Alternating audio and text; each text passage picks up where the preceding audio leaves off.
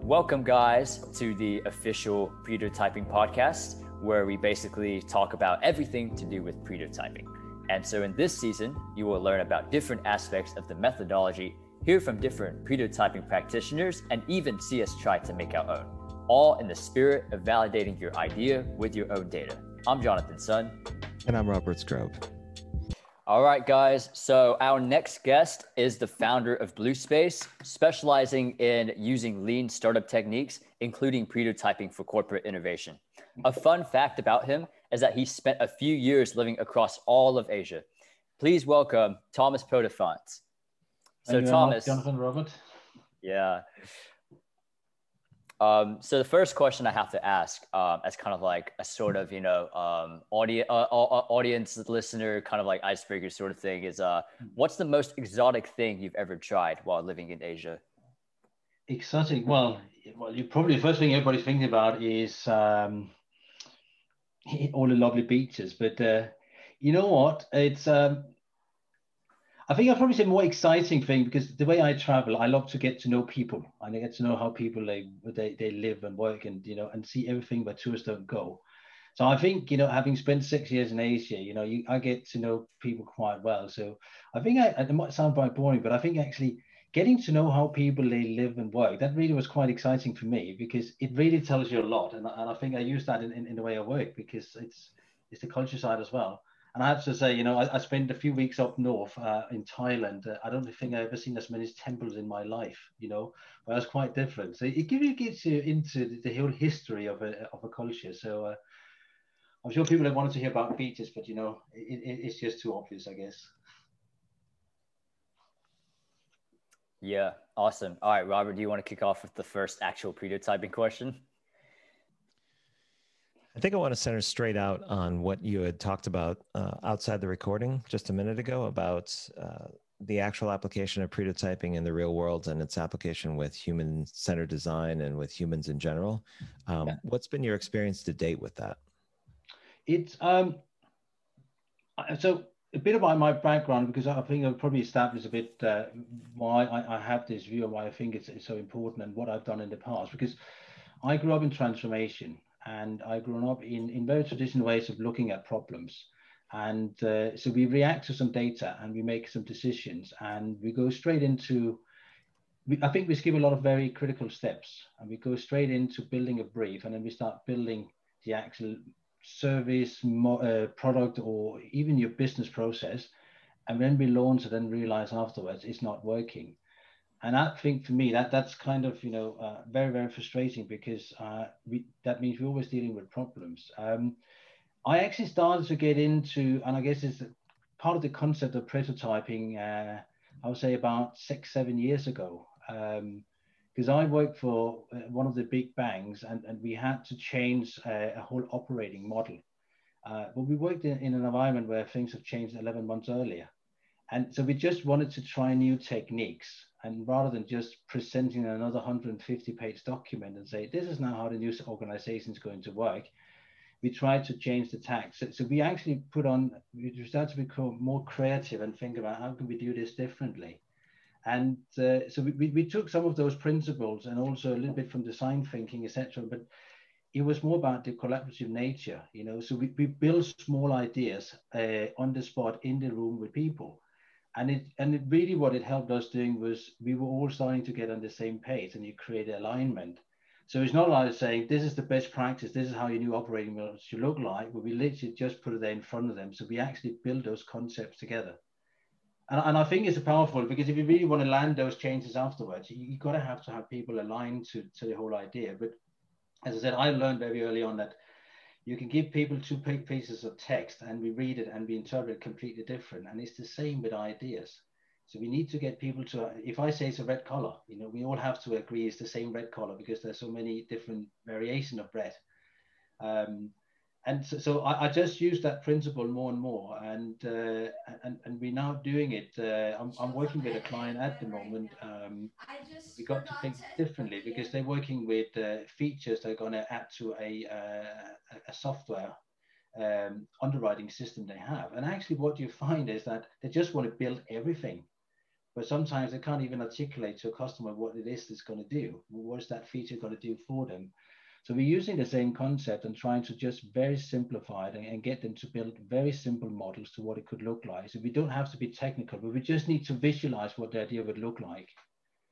So I think it's a bit, I think people are getting it, but for some organizations, it's still very, I think you take them by surprise sometimes because they think you're just trying to skip through it very quickly. So they need to see the value. But I think once they follow the process, they start to see the value. But as a concept up front, it could be quite difficult to digest. How big of a factor is risk aversion to this entire process? Because prototyping posits that you have to learn from failure, but I would imagine some larger corporations and some companies in general don't really see that as an option, given that their things may be very tight in terms of like their market growth or their revenue. So what have you experienced? So I got a long career in financial services, and I think it's probably one of the most risk-averse industries you can work in. Um, I think you have, from a hierarchical point of view, it's people like to hide behind their titles. That means that they also feel they are there at that point in time in their career, so they make the decisions. So if that's something they don't buy into, it can be quite difficult. And trying to get people to create or gather kind of cross-functional teams is very, very difficult. So just introducing a concept, and you got to think about it because they work with so many different consulting organizations and they get introduced to so many new concepts. So why would that stand out? I think the conversation I tend to have with them is not talk too much about the prototyping, but it's more talk to them about what's the risk of not being a position where you introduce maybe disruptive technology to make your customer experience better. And what we really do is working with them to help understand how do we remove uncertainties through experimentation. And that's really where we get into the conversation, because once we start on talk about more faster to market, we're talking about cost of failure. I think that's when you start to get them hooked on the idea. But you've got to have to talk that language, and you're really going to have to understand their pain points. But I definitely see it a lot in financial service because they're so risk averse. It's, if I do this, will I put myself at risk? And so you've got to have to reassure your stakeholders and the sponsors that we're not putting you at risk, we're actually eliminating risk over time and actually putting you in a stronger position to make the right decisions.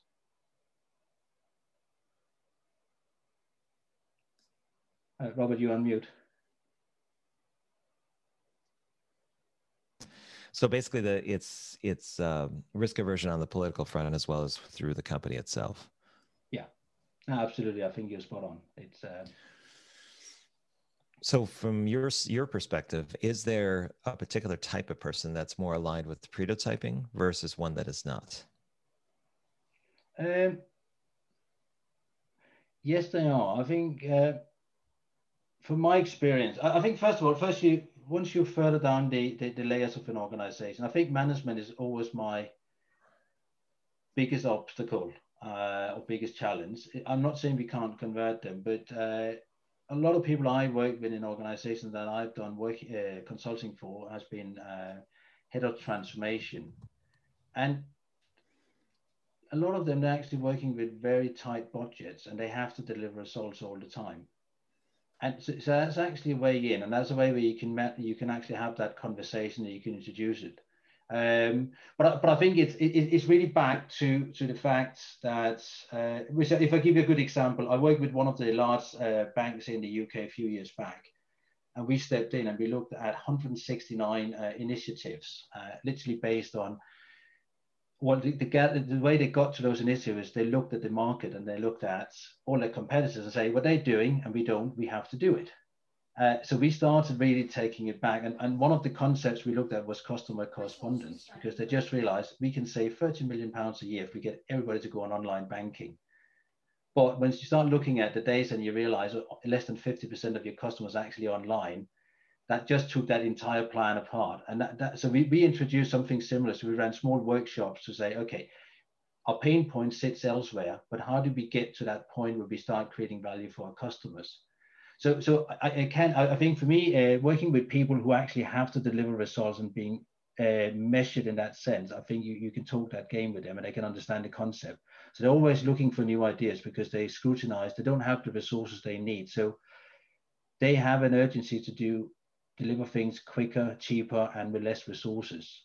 I think at a management level, you have different agenda, because what we find is you find a lot of sponsors get excited about a project, they sign it off, and then they move on to something else, and they lose interest.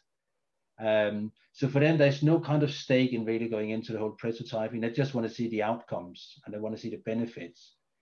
But I think from my experience, it's really working with the people who has on the ground, who has to deliver results. These are the ones that, from my experience, that really are the ones that you can get hooked on this idea. It's interesting, I think, how you've mentioned kind of like, financial services, being a heavily kind of almost risk averse kind of like industry. It's I think a couple of things I've seen recently, kind of like attest to it. Like I think one is, HSBC, recently banning, the use of cryptocurrency, for their for payments and for money transactions, which I don't know, it's a bit of a controversial sticking point, but I think digital currency is the future. So I think them banning it probably isn't always the best thing to future-proof their organization.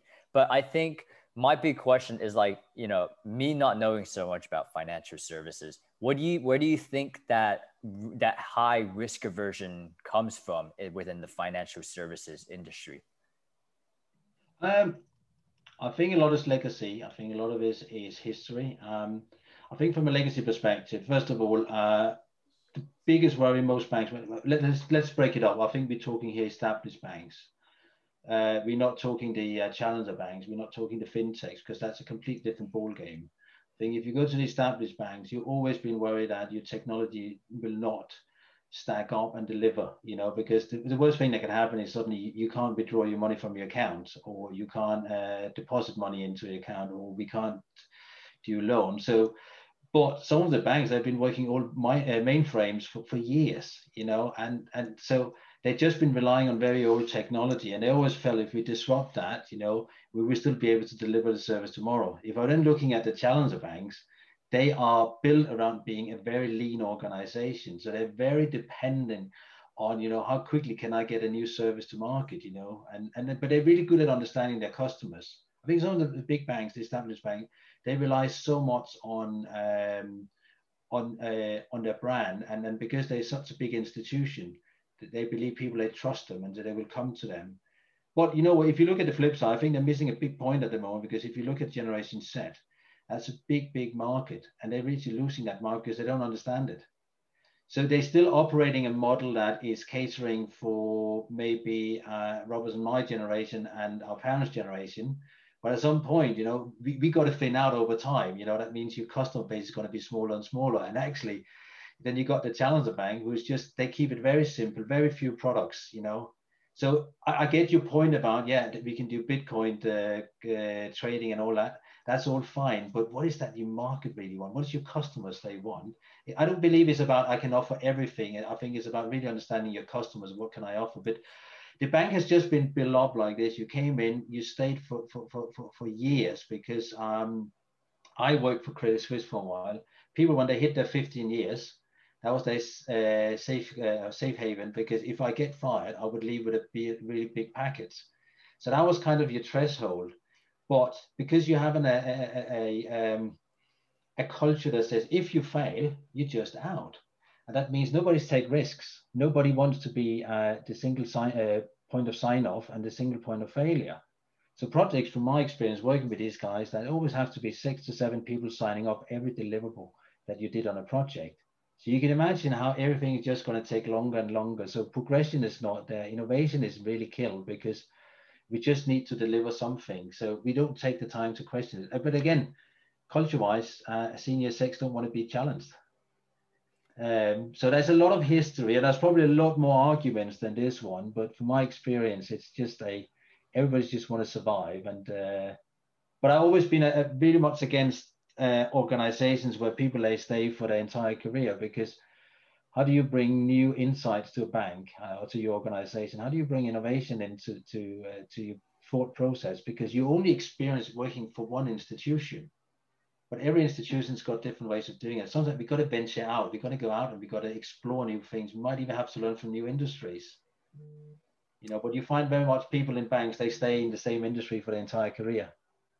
It's crazy you mention a lot of those things, because as a proud member of Generation Z, I remember, being faced with the exact same. I think we talked about it in a previous conversation about like how I think when I first moved to the UK, I originally was going to try to get a bank with Santander, because like that was the bank, of my dad, and like, just other members of my family, they all recommended me to go to Santander first. And so I did that. And I think the Santander sign up form was basically just like this long interrogation list. They were asking me like, what kind of job am I working? How much income was I doing? What was my national insurance number? Like just long questions after questions after questions that I barely knew the answer to. And then I think I had a couple other friends within the startup space, telling me, like, I was asking them like, hey, how do I get a bank account? They told me about Monzo. So I signed up for Monzo, and then I answered 2 questions, and then 2 weeks later I get a Monzo card, and I think, and I'm just like, yes, I finally have a credit card. And and then that's how I ended up getting converted over to a challenger bank, is because like I really needed a bank account in a crunch situation. I couldn't keep swiping my American debit card and then like and then losing all this money to conversion charges. But that's because it's a reflection of how challenger banks, they work, because they have a very lean operation. That also means that the whole process for onboarding customers has to be extremely lean. It has to be a pleasant journey that you go through. You can't complicate it. But what you find in the more established banks is that we like to create complexity, because that makes us feel more secure in our roles. And it's just a different beast that you're dealing with. I'm not saying they're all like this, and there are some of them that are starting to open up to the fact that we need to start creating an ecosystem outside. We can't do everything, because banks, they used to think about themselves as technology companies. End of the day, it's like your bank, that's your core business. Why do you need to do technology? Why don't you partner? Why don't you bring the best of breed in? So it's really how you manage. But having said that, banks have been challenged over the years, because you're not making the same amount of money you used to. So I think the bottom line is being challenged. That means your cost base has to be challenged. So innovation really has to be there. I just think it's a generation shift it takes in those established banks to make it happen. Yeah. And it's interesting you mentioned those things, because I think my next question kind of like relates to that a little bit, which is like, in a manner that you feel that doesn't give away your entire IP, of course. How have you managed to sell a lot of like kind of like traditionally rigid and almost stubborn businesses on ideas such as like prototyping? It's so I created my own kind of framework. Well, I guess what I did, I learned from experience, and I looked at what some good ideas we had out there that we could apply. But I normally just show them a quite simple graph that I've done, because we take one graph, and that's what I said. You create a business case, then people buy into it, and then you quickly kind of create your blueprint, and that becomes your project brief, and you assemble the team, you build it, and then you launch it. What the mistake you make, and I think you need to show it to them. I think the mistake they understand afterwards, but you don't really get feedback until you deliver that project. And that's when you start to realize that actually customers are not buying into it, or even internal users are not buying into it, because everything happened in very distinct processes. And what you find, so first of all, I'm not a big fan of how we do business cases, because business cases are literally based on assumptions, emotions, or sometimes the way we interpret data is completely wrong, because we do it to support an agenda or a narrative we have. So we're not very dismissive of data that will go against your argument. But it's almost like a boys' club. You find, I know I go a little bit back to banks again, but you got to have these boy club where they just agree on these things, and they get so excited about it, and then they launch it. So a bank I worked for before, and I use that as a good example, and it's a bit of an eye opener for them, because they know they're making those mistakes. But we talk to them about and say, well, where is your ideas generated from? So we try to understand their portfolio, and they tend to come from senior level, right? And they also manage the portfolio. Then they agree, they do some prototyping, or not even prototype, they do some blueprinting, and they agree on that. They don't really challenge it. Then you actually handed over the brief to your PMO function, who mobilize a team, etc. But they don't really work closely with the business, who will have to own the idea afterwards, whether that impacting your users or your customers. So you can see, you're working very much in silos. So there's a lack of communication, there's lack of understanding. But once we then start talking, so we're talking about several steps we think you need to go through. First of all, it's help them look at their portfolio and really make sure it really ties back to their vision, because you're going to have to argue why do you think this is really an issue? Why do you want to solve it? And most often, you just ask a simple question. So why is this a problem? What's the pains that you're trying to address? And if they can't answer those questions, I think you're almost there with them and said, well, that's brilliant, but you're just building something for the sake of it. So we normally encourage them and say, go through small iterative steps to remove your uncertainty. Because what we want to do, we build our own data. So I'm very much on Alberto on this one. We build our own data to make us our own informed decisions. But because we start very simple with a prototype, that means just create an idea we can visualize, so we can all look at it and we can all touch and feel it, and we can then get aligned on that idea, and then we can move to prototype, and then we can go to an MVP. But everything is iterative. So what we normally say is that you don't move out of that circle unless you really have the data support, if the idea can go forward, if we all aligned on it, and have it validated with customers. And it's really an interesting conversation to have. And some of them, I think you take them by surprise. But I think it really comes back to the fact that I'm not necessarily selling a process or an approach. I'm trying to really get to the core of what's their problems. We try to help them solve problems. And I think you really need to bear that in mind. If you can't understand the customer, understand their thought process, and if you can't understand really what the issues are, I think it's quite difficult. But once we get to the point where we really understand what the problems they're dealing with, then it's a lot easier to talk about. So let me talk you through this process. This is how we're going to do it. This is how we can do it in a much faster fashion. And this is how we can do it at a lot lower cost than what you would normally do. And what we can. So we can't guarantee 100%, but at least we know your probability of success is quite higher compared to if you go with the old tradition model. And they have to look at it because they're spending so much money on failed projects every single year. It's crazy because I think it was something that was brought up on the last podcast, the last guest that was on our podcast. But basically something that we talked about is how a lot of governments are kind of notorious for just bringing in a lot of initiatives that they think will help people, yeah, but don't actually help people as much, right? So I guess one example I see of that is kind of like the government furlough scheme I've seen, with what Rishi Sunak has been doing a lot in the United Kingdom. It's yeah. you on one hand, it's you appreciate, what the things that they've been doing to, make an attempt to help the citizens. But on the other hand, because they've never run a restaurant, because they've never, run an independent retail store, it's you're just not really hitting the core of the assistance that we really, really need. And it's because you didn't prototype certain approaches to helping out these firms that are already being hit really, really hard in the pandemic. Exactly. You know what? When I worked for Credit Suisse, I was part of setting up the digital strategy in Asia. And you know how Asia works, and you also know how much in Asia you love to have access to cash. Not everything can sit on a card, right? Exactly. So building a digital bank, because private banking is quite big in Asia.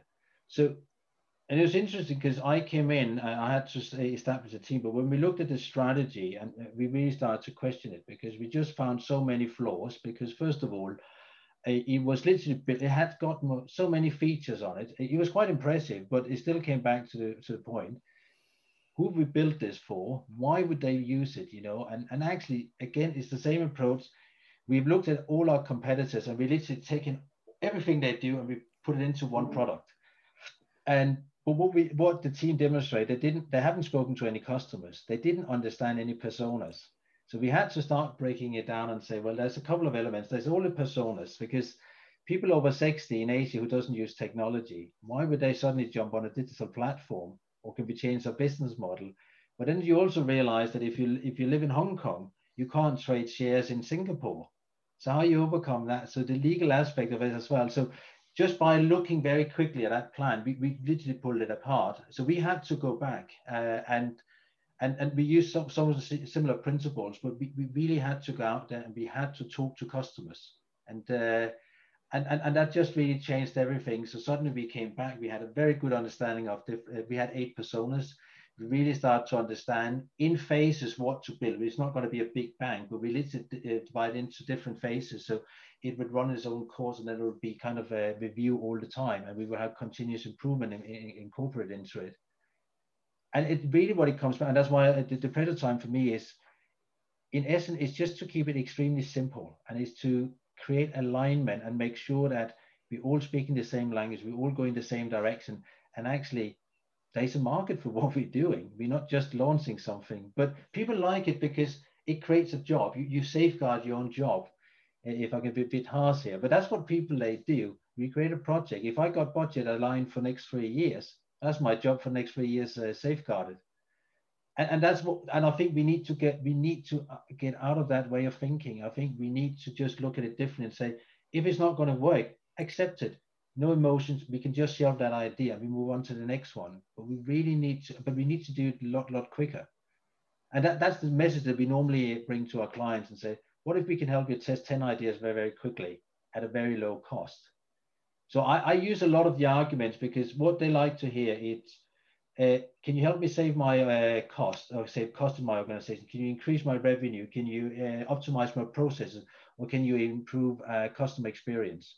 These are really 4 principles that most companies, they want to make sure we touch into any of those areas.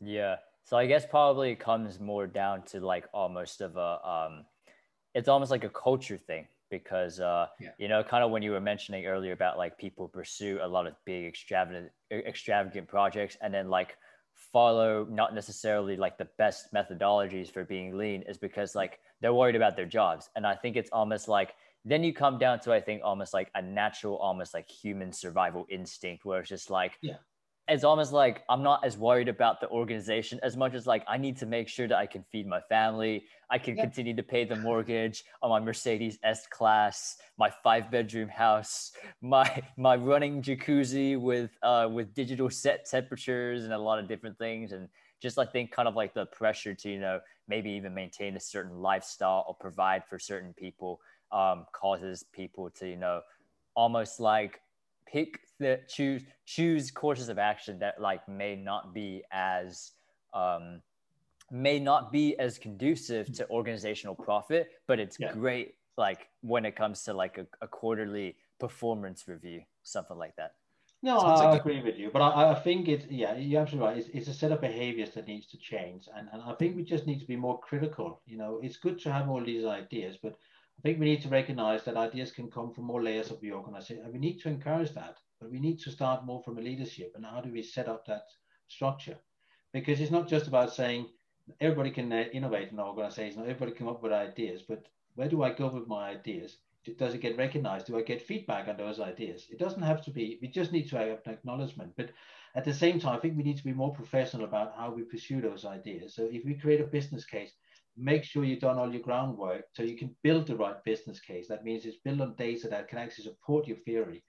But I see a lot of business cases don't even have a hypothesis. So when we look at outcomes, they're looking at saying, okay, I believe, and you just got a question where they got the numbers from, but I said, I believe we can increase the business revenue by 20%. That's a really good sell. And that's what people get excited about, but we don't know if it's possible. So, you know, we sometimes just have to go back and say, let's test that hypothesis. Is it possible, you know, and just do it simple. But because everything we do, we learn.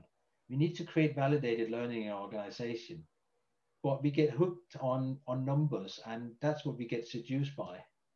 And you're right, it's a culture thing. But that's how we always done business. I think now we're just changing the way we want people to look at business. Exactly. Robert, sorry, you're going to say some stuff. You can probably take over for the next 10, 15 minutes. What were you about to say? No, I was going to make a comment that you make quite a list there of the typical person and all their expenses. I'm wondering if you have your own private list of things that you're trying to accommodate over the coming year, your own cars, your own houses, your own real estate. I didn't know if you were basically kind of positing that you had this dream about acquiring all of these things as well. Maybe one day. I mean, okay. For myself, I'm a little bit more materialistically simple, but you know. A lot of people I know like to have those things. So with just one Mercedes instead of 10 is what you're saying. You'd rather just Yeah, like to simplify it to one of each. just one Mercedes. But you know Okay. now, Jonathan, after Brexit, you won't even be able to afford a Mercedes. You have to stick to a local car from the UK. A Rolls Royce. Yeah. Yeah, we Once might you all get be started, driving Rolls Royce. Not bad, really. Not bad. Or Bentley. if you have the means, you have to invest in the parking lot. You have to make sure the garage is kind of extended. You know, you have to kind of like set the bed for all the things you're going to acquire. So The UK, in most UK homes, they don't even have parking garages. Like basically, you're lucky if you even have this thing called off-street parking. So yeah, homes in the UK are like definitely not like the kinds in Texas. They're a lot smaller. They're kind of like shaped square. They're usually kind of lined up in big giant rows. Yeah. well, that means you definitely have to relocate and go remote completely if you're going to need to make room for that. So Absolutely. Probably. yeah. Absolutely. So Thomas, do you have any success stories when it comes to prototyping? Anything you want to share with us in the past where you've used the process to kind of help out clients or help individuals kind of see the value of being able to test the market through a scientific method that's prototyping? Well, we just had I just had a client here before Christmas. I think it was a combination of getting him to also apply design sprints and really try to, because as I said, they started with a very crazy roadmap. But we really got them, so we got them to think about products rather than just features that you're going to build into a current platform. And that was really interesting because, as you can imagine, the first when they started on this, they all thought, I'm going to come in and I'm going to solve my own problems. I think what they learned from it was we solving problems together, we coming up with ideas. But rather than having a tech team going back and start to create an idea how it's going to work with those features and actually make it workable, we just got them to illustrate it, on building simple models.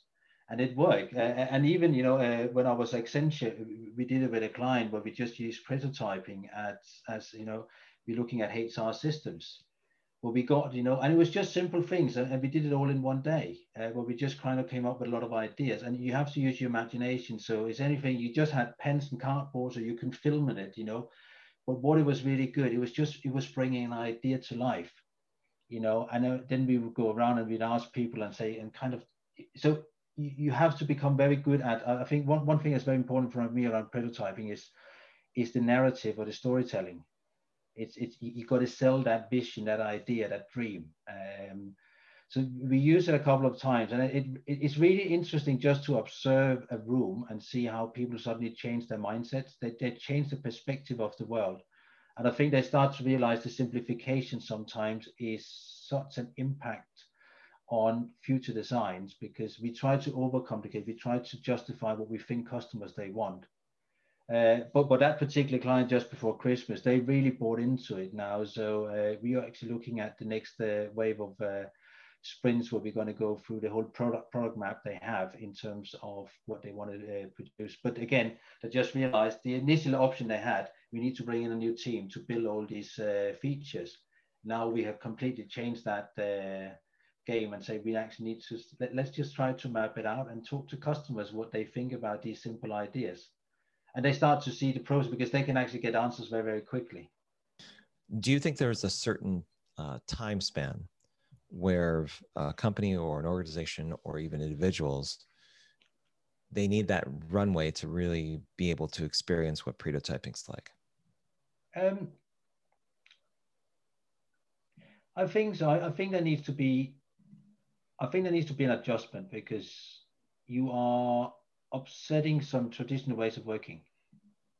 So I think for me, I spend a lot of time with my clients to educate them, and what we've done with one client was just, we just made something quite simple around what a design sprint would look like. We didn't do a full blown one, but we had to get them in to understand the process. We had to understand why we do step by step. I think some companies would be more mature, but from the companies that I'm working with and from kind of the industries that I'm coming from, it's an education piece first. And that's why, because I know Jonathan and I, we spoke about that quite recently. if you just try to sell the process, I think it would be quite hard. For me, I would go back to my point before. It's you got to have to get them to really understand the root cause of those problems. We've got to understand the problem. We've got to dig into the details about what the actual root cause is. And once you then start, okay, say that's a number of interesting challenges we have. Now we start to introduce the simplified concepts. And that's really worked for me when we then come in and say, let's just prototype this very, very quickly. Because what I've realized is companies, they work very much in silos. So it's actually a good way, before you actually think whether you can use that prototype for anything valuable, it helps you initially just to get teams to work together. Because we create something together, we can say, oh, hang on, that's not how I looked at the idea. You know, it's not that we go into those discussions. So it's a bit of a learning curve for them. So I tend to look at the maturity of an organization before I even start to go into a full-blown process with them. And when do you know prototyping is not the proper method or process to use? I would say,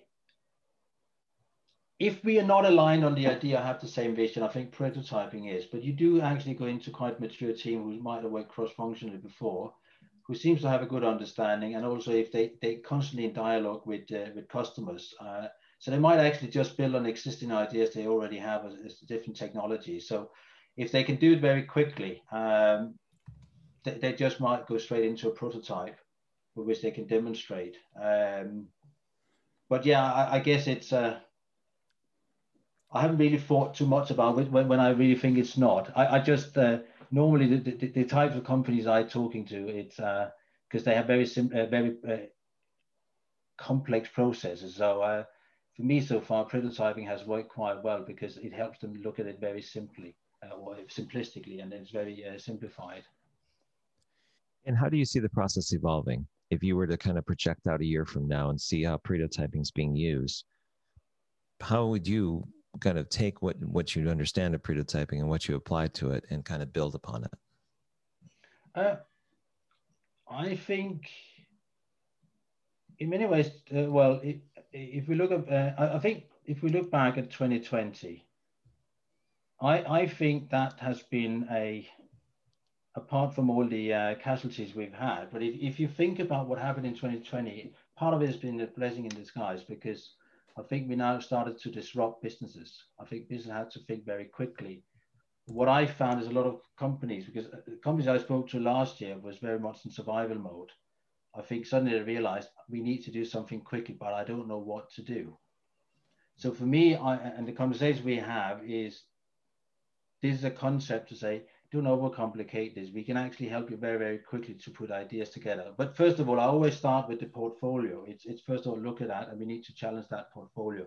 But if they want to test some of those ideas, they're not really sure about how to prioritize it. You know, prototype for us has been really good as a tool, because we need to pivot a lot quicker than we used to. And I think that any industry is going to be under enormous pressure. I can only see this, but talking from my experience, I can only see how this can evolve over time now, because I think we're pushing some boundaries, but we need to be able to make quicker decisions on the right ideas. I don't think we have the luxury at the moment to make the wrong decisions. But you just can't, you know, I just don't think the funding is there to go through these very extensive programs that we've seen in the past. I think we need much more certainty up front. Yeah, or have a conversation of how things are going to go. I think the old way of doing the extended version of work as we know it is going to end. And the idea that you can actually leverage online work and the environment that people work in for their own benefit is going to increase, which would bring into prospect things like pensions and life insurance and other things that people sometimes take for granted, and that are slowly being chipped away over time. So it's an interesting narrative just to see where things go. Yeah, but you know what? It's just you enter into those conversations, but it's just a couple of very simple questions you ask them, you know. But if you start, as I said, you challenge the data, but really, if you start challenging why they're trying to build it, what's the problem you're trying to solve? Because you want to get them to think.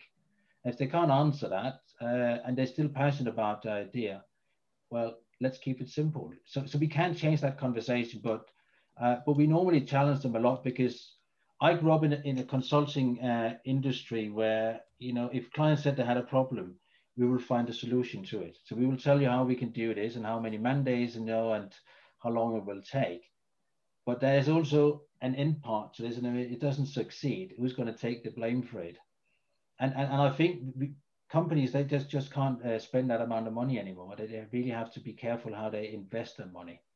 So you start to create that scenario to why this is a very good way of doing it. Will it happen overnight? No, I don't think so, because I think there are companies that need to kind of change the way we're working and the process. But I just think we're going to see more of it, and I think the arguments are there, and I think they're there in order for us to grab them and move on with it. Can prototyping be used for something besides sales? What do you mean? Well, most of the skin in the game that you get from prototyping, as outlined in the right, it has to deal with intention commerce, things where people are going to give you something in exchange for what you're offering: email, phone number, contract, money, down payment. But what I found in a recent exchange is that there's another type of prototype that involves redirecting attention. So if someone wants to have more people pay attention to a feature or an add-on to their product, then they switch from actually people putting skin in the game to redirecting attention towards that particular one. And then the skin in the game is the actual add-on acceptance. Like they basically add it to their account, or they opt in for some program, and then they can use the analytics to determine how many choices were made. So that was kind of the origin of my question, is that are there different types of prototypes out there beyond just kind of asking for some sort of intentional commerce? So because of a lot of my background, I've been around transformation and really working on operating models. The way we always got skin in the game is the way we involve people in the process. So actually, once they become part of the design of how the model will look like and the roles, that's when we tend to get skin in the game, because what we're not doing anymore, we might give an outline of what it could look like and then we write feedback on it. But really, some of the things that we have learned, because I believe, and the reason I go back to this particular example is because I believe innovation comes from all different sides of it all. It's not just about products and services, but it's also how do we operate. So I'm very keen around processes. But from my experience, once we get people to really start thinking about and say, if we're going to change that organization, we're going to create, let's say, more responsibilities, we're going to distribute it. It's not just leadership who can make decisions. What would your role look like? What could it do? How could we do it better? So we sometimes open up that dialogue and we get them to actually look at how they can design their own functions, their own roles. Doesn't say we're just going to sign it off, but what we find is that once they can start influencing, because they bring a lot of their own experience in, especially working with customers, that's really where we get skin in the game. Because my view has always been, if you design something and you can't come and tell me afterwards, I don't like it, because you had an input, you had an influence of how that role could look like, or that job function, or how that process could look like. Because I've worked a lot with companies where we create communities of practice. And what we actually try to do is that in-house, they need to kind of own process. They need to own the learning and the training and the mentoring. So you create communities where we learn constantly from each other. So it's not necessarily, so you might be giving direction by leadership, but they don't make all the decisions. So you're given the freedom to make the right decision. So you almost become a sandbox, but at the same time, you will have an influence. So give you an example around GDPR, which was big here in Europe about data protection. And I worked with a life science company where we said, but I can't design all the training because I don't know what's going to look like, because I don't know what your challenges are. So we created an environment where we say, we have to learn along this process. So every time we have an exception to a process and we can't answer that question from a customer, we take that away. We might make judgments called, but we have to validate that learning. If that then means that we have to change something in our roles or job descriptions, or we have to change a process, or we have to create learning, that became that ownership of that group. And that's really where we get skin in the game, because you guys have to educate yourself. You have to make sure you constantly minimize risk. So we kind of give it back to the right owners. So it doesn't become something we push from the top down and enforce on people. We get them really to own it. And for us, that really gives skin in the game, because you have to constantly do all these small kind of tests and prototypes in terms of what it can do. So they're not necessarily going to say, hey, go, that's the next big learning program you need.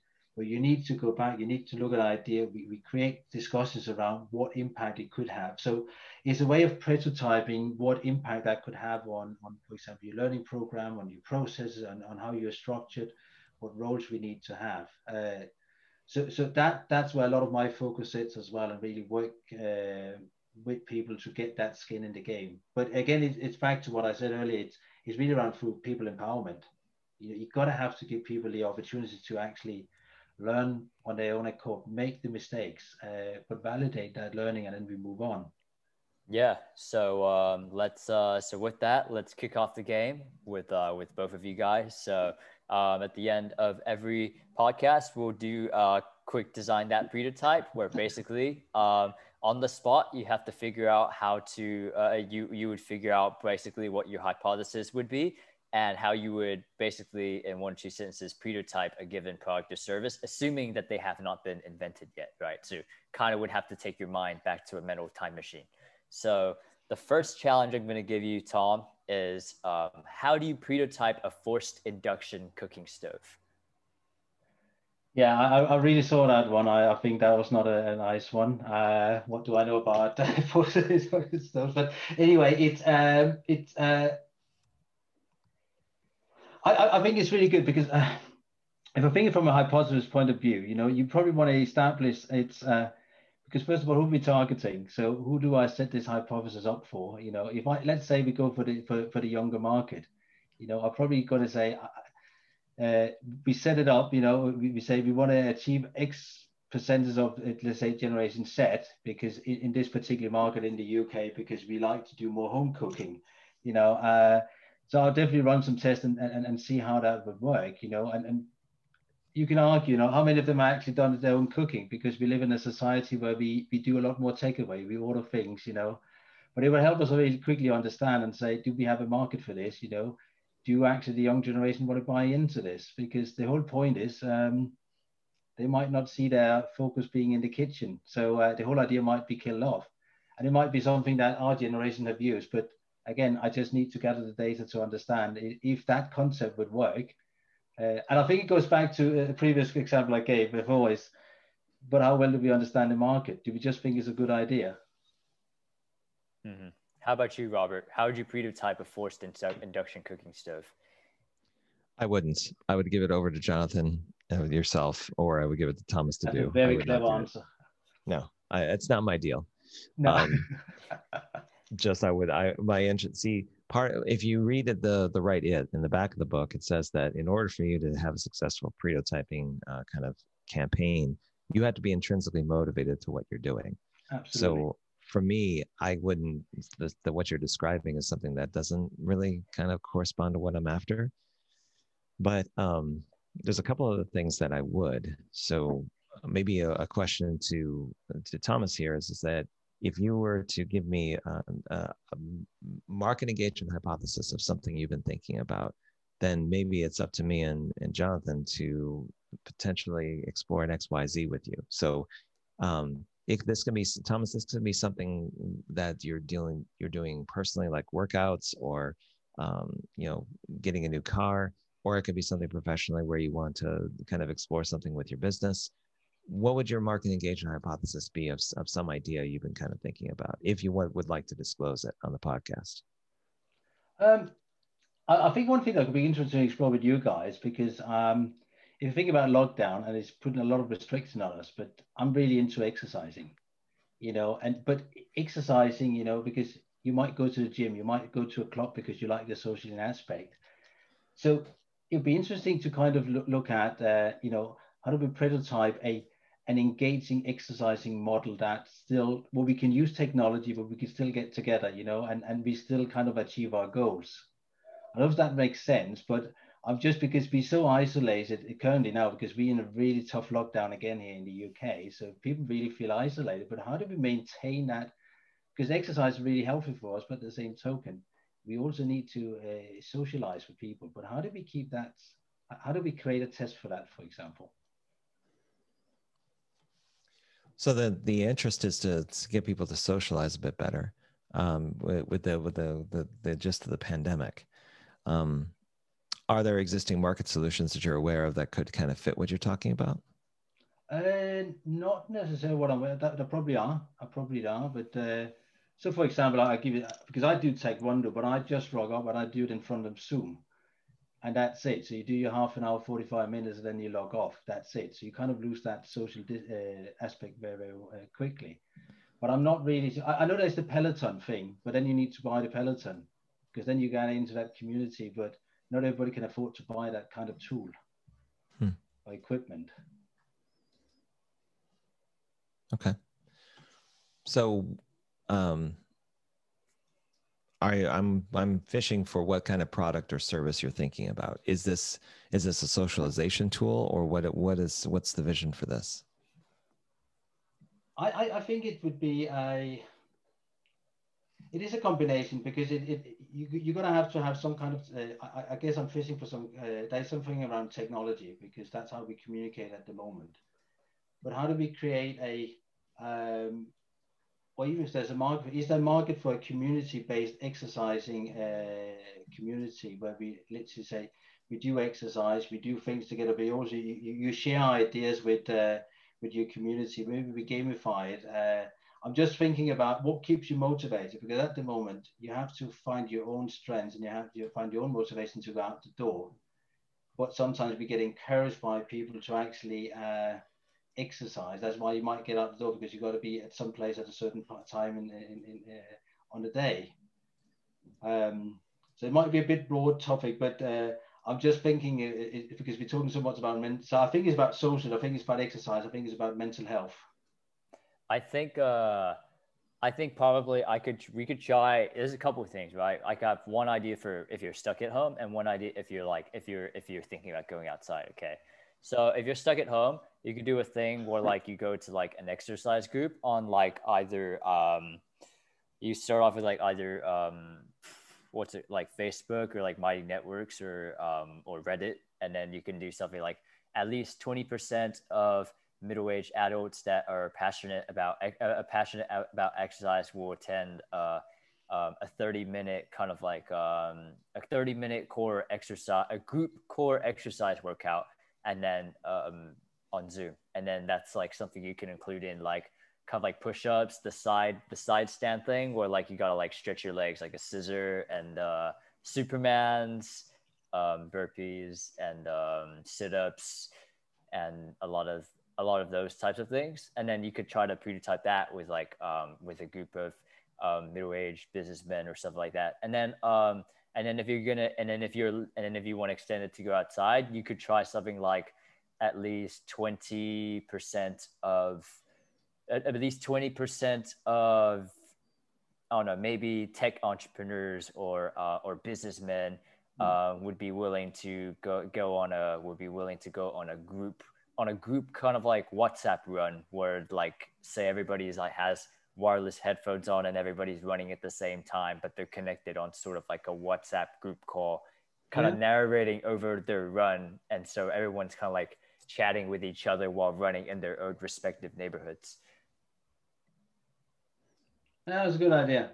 You know, it's but I guess it's I guess where the idea, I'm not sure it could work, but it was just trying to address some of the challenges we have in today's society because I think we see all this pressure. You know, people are locked down in their own homes. You know, we don't, and sometimes the social banter you have when you're out and about. You know, and is there actually a market for that? You know, because you could easily say, you know, if you can capture a certain percentage of that market, I keep because as you probably see now in the UK, Jonathan, we start to deal with obesity again. Yeah. We have done for a long time, but it's actually getting worse. Alcohol consumption has gone up. The sale of sweets and biscuits has gone through the roof, and we just try to treat ourselves very differently in this pandemic. Not as horizontal as in Texas, though. I think what's the obesity rate in Texas, Robert? Is it somewhere around like 45% or something like that? Yes. You know what? I don't think we're far off in the UK. It's really got bad. You know, it's the kind of food we're eating. We the Brits, they like their comfort food.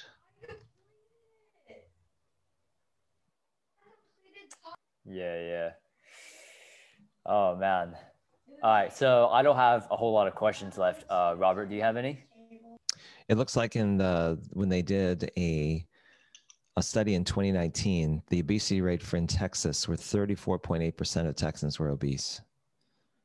That's a lot of obesity. But it's not the best. It's actually 10th highest. Who's number one? I'm about to find out, as long as I'm allowed to. Alaska, Alabama, Louisiana. Might just throw some deep South states out there. I'm trying to see if Outline still works. No, Outline's doesn't seem to be any. Remember, the browser extension Outline. Have you ever heard of that before? Either of you? No. No.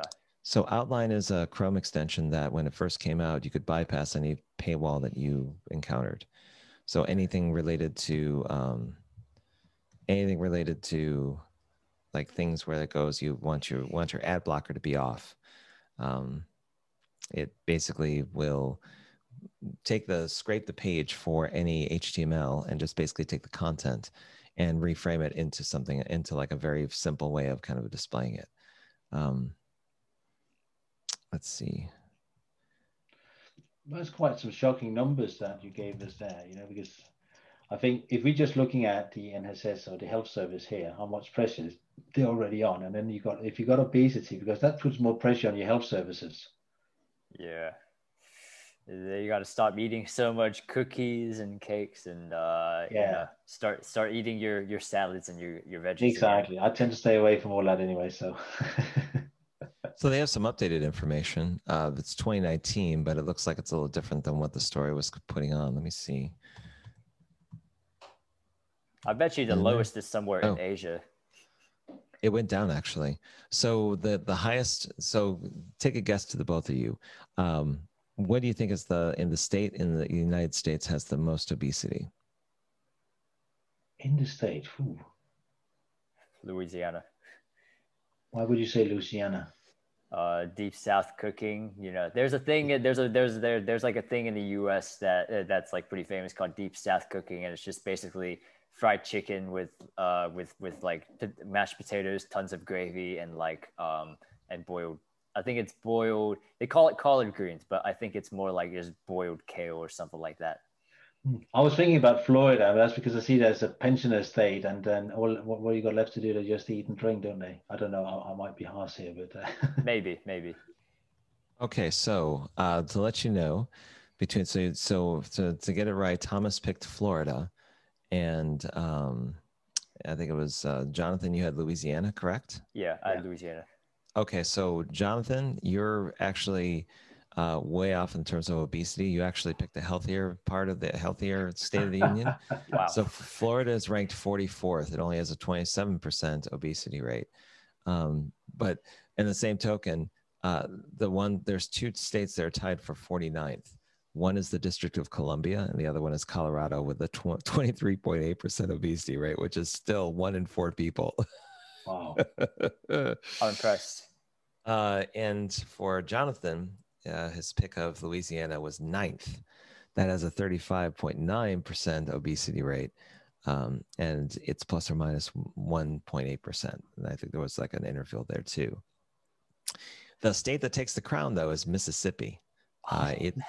It's 40%, 41% if you round up obesity rate. That means how fat people are. No, I'm talking about how fat people are. What? So Alden, I'm going to have my son play this game. Alden, I want you to tell me what state in the United States has the most fat people. Massachusetts? Okay. Massachusetts or Mississippi? You got to choose one.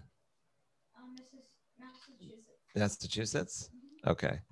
All right. So for the record, Massachusetts, in terms of its obesity rate, is actually 47th. So it's you were overhearing our conversation, weren't you? Yeah, he gets Mississippi second time. Okay. So now that we've figured out how fat everybody is in the United States, I think that's a good stopping point for the podcast and kind of leave it out there. Thomas, if people want to find out what you're all about and what you're up to, where should they go online?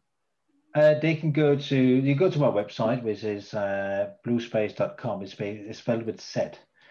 So SPAZE, or yeah, you can look me up on my LinkedIn profile. I try to be more proactive and talk about.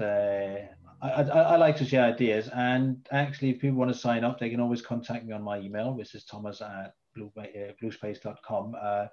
We run a number of webinars. So we run a series before Christmas, which talked a lot about how do we manage innovation in uncertainty or in certain markets.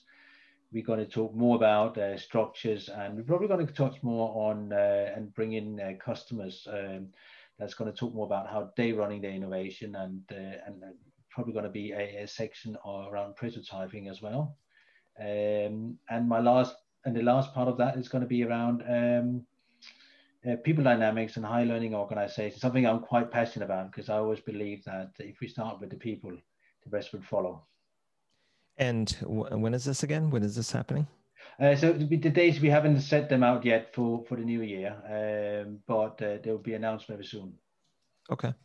And for record, cool. And for reference, your last name is spelled Poedenphant. And exactly. If you're going to do the search on LinkedIn or Google, that's definitely what you want. Yeah, to you're not going to find many with that name, so it should be straightforward.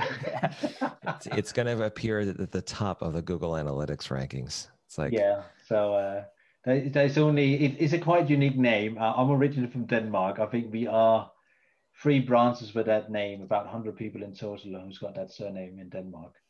So I'm probably the only one in the UK with that name, apart from my family. Although if there is a homecoming back in Denmark for the name, then you can basically come back and say, oh, here's where all my tribe was. And if you all exchange business cards, then you could all come away with something unique.